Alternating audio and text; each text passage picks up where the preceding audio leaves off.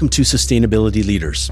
I'm Michael Torrance, Chief Sustainability Officer with BMO Financial Group. On this show, we will talk with leading sustainability practitioners from the corporate, investor, academic, and NGO communities to explore how this rapidly evolving field of sustainability is impacting global investment, business practices, and our world. The views expressed here are those of the participants and not those of Bank of Montreal, its affiliates, or subsidiaries.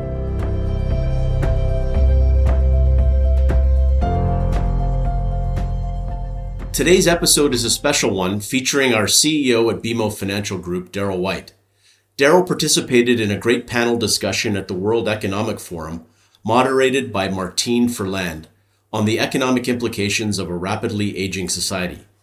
Let's listen to what Darryl had to say on this critical topic.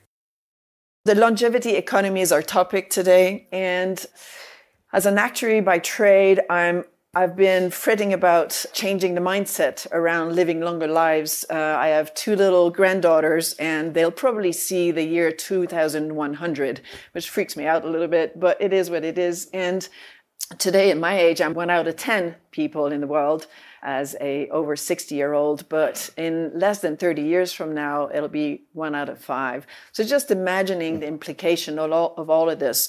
And also that 80% of the older generation, older people, will be living in low to mid-level income countries by that time, as well as also a whole set of implications. So I'm excited to have a very interesting panel here with diverse background to talk about the topic today.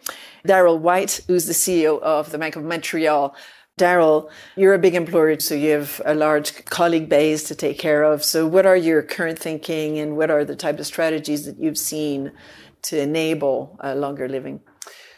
So, Martine, it's such an interesting question. First of all, I tip my hat to the WEF for framing this as an important topic. I think it's probably an underdeveloped conversation, formally at least. I would say the framework that I find particularly interesting when we think about this conversation and this challenge, to me, it's this simultaneous transformation that's occurring on three different levels at the same time. One is longevity itself, but another is this concept of a complete paradigm shift from these defined life stages to what I like to think about, whether it's our clients or whether it's our employees, Martine, as financial resiliency. So I'm going to come back to that. And then the third is this multi-generational approach that we've got within how we think about financing the longevity. So if I just pick on the two of those for a second, when I look at the paradigm shift, as I called it, so when you go back, we all remember, many of us in this room were exactly trained this way in a post-war world. You came through, as you said earlier, school, work, retirement. In fact, a lot of people probably had exact dates when those things were going to happen. I was going to go to school until now. I knew how much that was going to cost. I financed that. I work. I know how much I'm going to make. Then I'm going to retire. I know how much I need to retire. And that's it. And you probably had a defined contribution and a defined benefit at the time as well. So that's pretty easy. That's simple. You would probably tell me that's laughable. You know, that was, if you want to sort of live that way, you probably have to get a time machine and go back to the 90s. Right now, what we're seeing with all of the people that we deal with is that this is very fluid. This is a nonlinear life where any of those events could be pulled forward.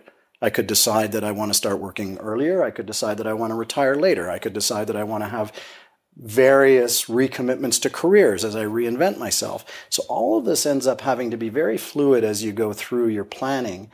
And it's exactly effectively the opposite of this modular set to life. Okay, so point one. Point two, multi-generational. Oh, by the way, on point one, I think we're woefully unprepared for this. Woefully unprepared. And I don't want to put a cloud in this. We can talk about solutions at some point in this conversation, I'm sure. But when we look at your company has I think you call it the Retirement Readiness Index. Yes. 8 is considered high. The world is at 6. 6 is 3/4 of 8 by my math. We're 3/4 ready or something like that. In my country, in Canada, it's also 6.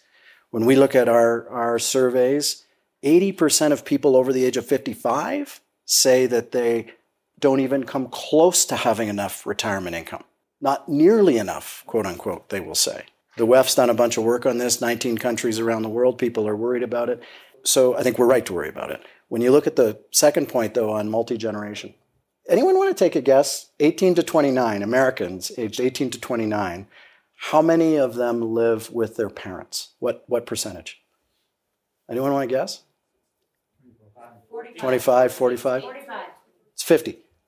Half of Americans age 18 to 29 live with their parents. So again, this notion of I'm 23 years old, I graduate, I go and get a house, I get married, I settle down, that's over. So that's over. Now, in that household, we're probably worried about elder care. We're worried about the commingling of the financing of those people, the 50% that are in the home as well. And what we saw through the pandemic is a whole bunch of estate planning acceleration at the same time. So all of this is happening at the same time as this 100-year question that you're asking. So 3 layers of complication. Those individually, I would argue, are complicated problems. When you compound them, I think this is a really, really interesting point. We're all working on solutions. We can talk about that if you want, but to me, that's how I frame the challenge. Yeah, and one thing that's very important, actually, and as you said, the WEF has set up this session, so thanks to that. We need longevity literacy. We need to understand what that means. If there's any questions from the audience, we'll start an exchange here. Hello, I'm Alexandra. As the biggest life insurance and health insurance in Poland, this topic is overwhelming. And I thought maybe you have some thoughts about, because we also talk with our corporate clients as employers, because they have impact on a lot of people.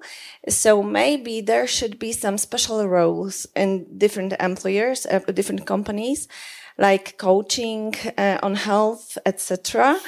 What do you think about this?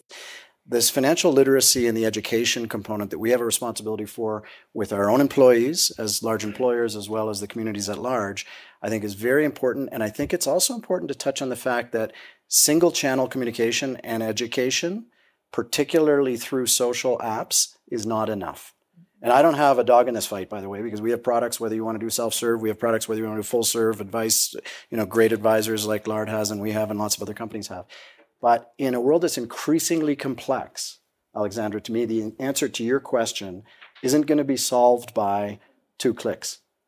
And I'm off to the races because I'm busy. I've got a lot of other things to do. So the more we can do to educate and encourage people to have advisors in their life and understand that the multi-channel solution to multivariable problems is a way to success is really important. And I'm worried about it because I'm worried that there's a generation who do live by 2 clicks, and then ultimately you wake up, it's 10, 15 years later, and you actually never got on the right path in the first place.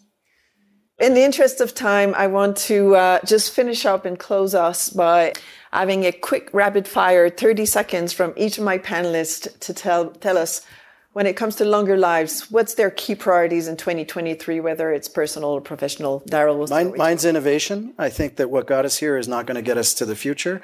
There's some solutions we've talked about here. We're working on many. If you look at employee ownership trusts, for example, in the United States, where we can transfer shares of a company into a trust and we can therefore distribute to, we're a big lender to that. We should do that in Canada. We're working on that legislatively. The point, though, is innovation. Don't think about all of the techniques that got us here today. Wide open to all sorts of new ways of doing things. Thank you, Daryl.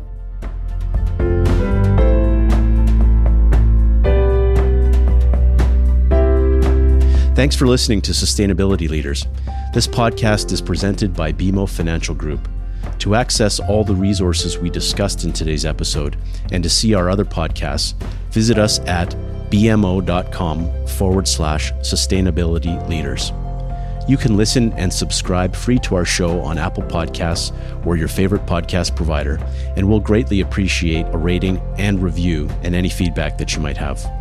Our show and resources are produced with support from BMO's marketing team and Puddle Creative. Until next time, I'm Michael Torrance. Have a great week.